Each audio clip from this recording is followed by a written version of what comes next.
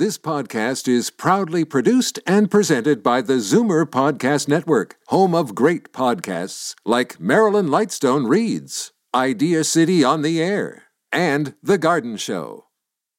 You're listening to an exclusive podcast of Fight Back on Zoomer Radio, heard weekdays from noon to 1. Now, Fight Back with Libby Znaimer on Zoomer Radio with guest host Bob Komsic. All right, let's take a real big, deep breath. After all, there are 153 candles we have to blow out, right? But like the late Jack Benny, you're 39 at heart, Canada. This would be a welcome day off for many, most years. But as we know, 2020 is unlike most. Make that any year that any of us can recall or hope to ever see again in our lifetime and our children's and our grandchildren's lifetimes. But here we are.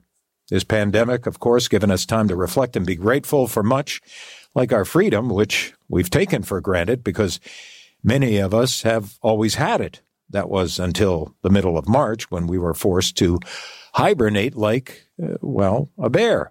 So let's spend this hour celebrating our country. Give us a call, 416-360-0740, or toll-free, 1-866-744-740. But also, let's learn a thing or two as well. Historica Canada, the biggest independent organization devoted to enhancing awareness of, as the name implies, our history. The CEO, Anthony Wilson Smith. Now, if the name rings a bell, before his 8 years as head of Historica Canada, Anthony was involved in policy and public affairs, communications. However, where you likely first came across his work was as a journalist for many years with Maclean's magazine. Anthony Wilson Smith is on the line. Anthony, happy Canada Day. And the same to you, Bob, and thanks for that little walk back through time there. Yeah, I thought you might enjoy that. I didn't break it down to the point of getting into the years. Neither one of us wants to. Yeah, exactly. Let's move along. Let's just keep moving along here. Now, while Canada's history and culture have been shaped for centuries by Indigenous and other racialized Canadians, most of us have a lot to learn about most of them. And that's the key finding of a survey that you at Historica Canada commissioned. Now, before looking at some of the questions and findings, Anthony, why this survey this year, or merely coincidence? Well, Bob, we try every Canada Day to sort of give people a chance to test their own knowledge about the country, sometimes in fun ways, sometimes more serious. We started out this year with the idea of finding out what Canadians knew about some very specific developments. For example, less achievements in sports, more in areas like science, medicine, and health. So we were off in that. And then as we were developing it, we then found ourselves in the middle of this remarkable social movement going on, specifically, dealing with the history of Black and discrimination toward Black community and Indigenous community. So we thought we would expand on that and find out what people knew about achievements from within those communities on their own behalfs or for all Canadians. And let me say, first of all, we went into this just saying we know that a lot of people won't know a lot of these answers because this is information that hasn't been taught before. So it was not in effect an IQ test on Canadian knowledge or anything. Now, how were the questions chosen and by whom? Well, we have a lot of actually professional historians on staff. We have about 30 people in our head office and a whole bunch of MAs or PhDs or otherwise. So they sat down and went through those. We also run the Canadian Encyclopedia, which has about 20,000 articles on things exclusively Canadian, including a number of remarkable people and histories from Black and Indigenous communities. So we had no shortage of material to draw on. And then we just we go in a format of true false just to sort of engage people rather than saying, did you know this? Did you know this? Did you know this? We find that people like to take a test and see how they fare, even when it's going to be a tough one. Now, what surprised you the most, Anthony? Or maybe put it another way, which contributions of prominent Canadians did those who took part know the least about?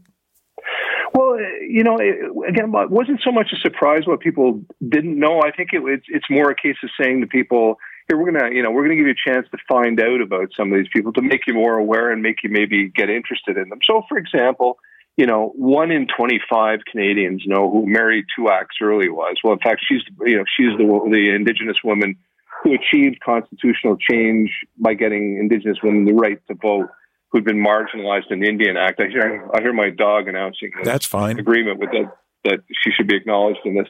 So that was 4%. Realistically, if you ask about constitutional achievers of any form across the country, you're going to get a low rate of response. And I'm afraid, in an Indigenous community, when it's an Indigenous achievement, it has not been as well taught. So that's one. Okay. 416-360-0740 or toll free 1-866-744-740 if you have a question for our guest, Anthony Wilson-Smith from Historica Canada. Maybe you'll have an opportunity now or a little bit later in the show to let us know just how you're celebrating this Canada Day and if you're doing so any differently. Anthony, now, as you pointed out there on a couple of occasions, this wasn't a case of hoping people score highly. It was more than anything to be informative, and for even if somebody doing a survey or took part in the survey or similar surveys learns a thing or two, it's worth doing, right? So despite these numbers, the low numbers that you did find, there are signs, though, you say, that Canadians are eager to learn more about those who've been on the margins or sidelines of history in our society. Oh, no question, Bob. And I'll tell you a couple of specific measures for it. So one is, as you'll know, we do the Heritage Minutes, which I guess is the probably almost certainly the best known thing that we do. And in recent years, we focused on telling some of those stories. So a couple of years, for example, before Viola Desmond, the Black rights activist, popped up on a $10 bill, we had actually done her story in a minute, in a Heritage Minute. That remains one of the most popular that we've done. Well over 2 million views within the first month of release alone, and a lot of favorable remarks. We also we run the Canadian Encyclopedias, which has about 14 million users a year. And, we can, every week we look at what the most popular stories are.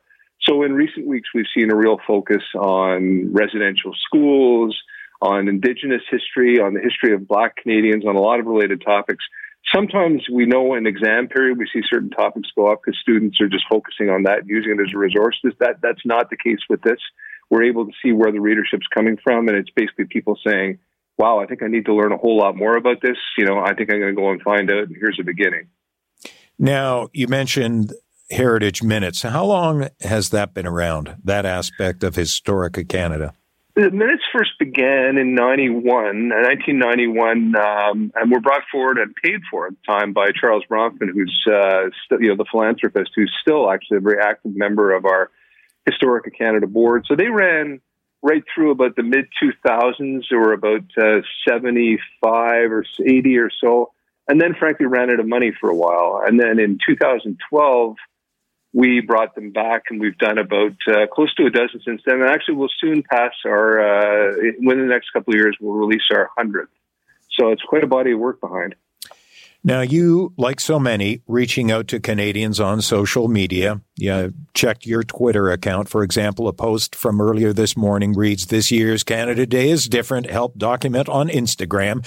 Now, email is also an option for those who don't use Instagram. Photos or videos can be sent to covidarchive@historicacanada.ca. There are also some Canada Day quizzes on Twitter, like what was the holiday called before Canada Day, and when did it become a public holiday? Have you ever had? What's been the response on quizzes with those types of questions? We have about 150,000 followers overall on social media with all of our different platforms combined. And then, of course, a lot of people will take these things who aren't actually directly following as an account.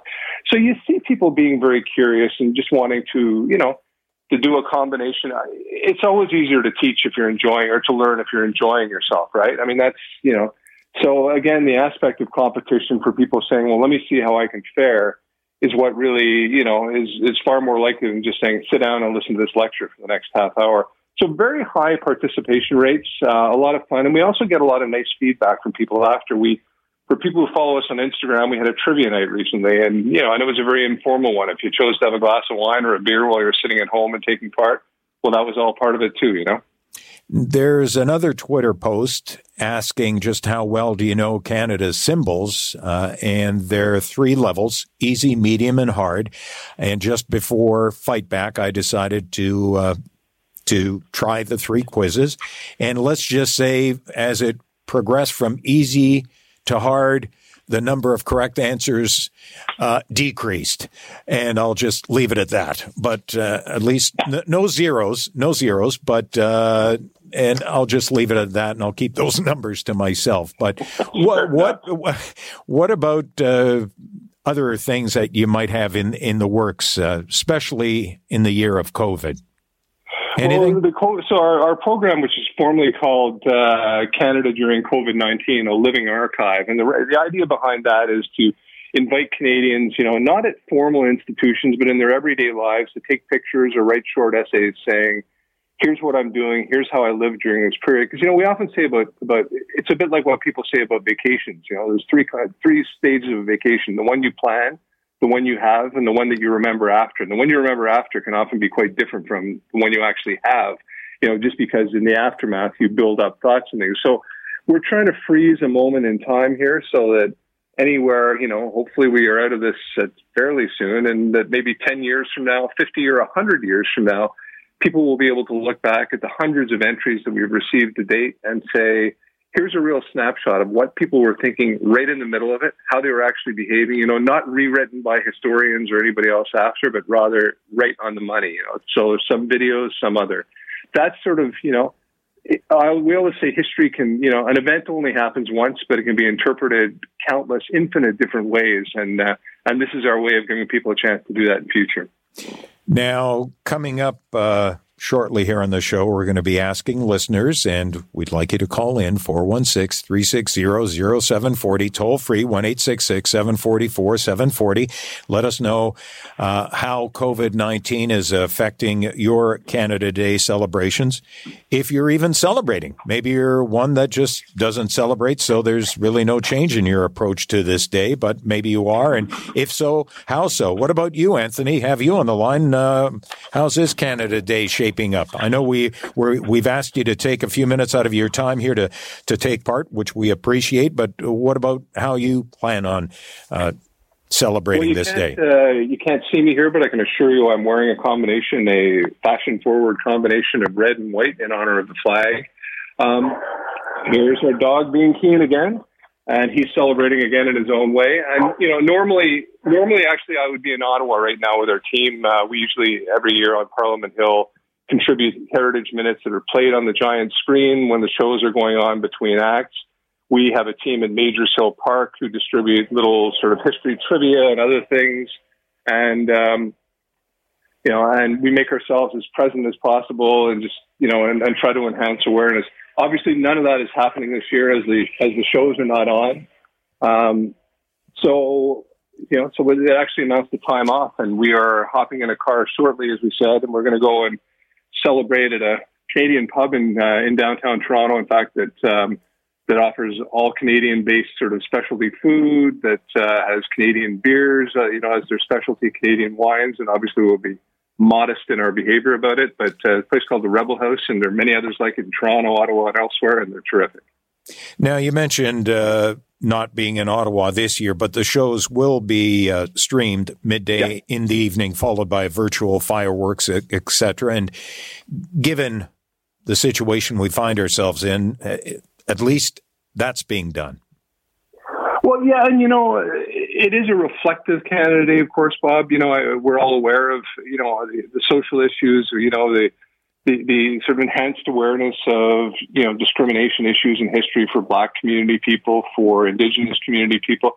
The thing about the country is, and you have to sort of cover off all angles of this, is that millions and millions of people are blessed and fortunate to live in this country, and I'm very aware of that. I certainly feel as one of them.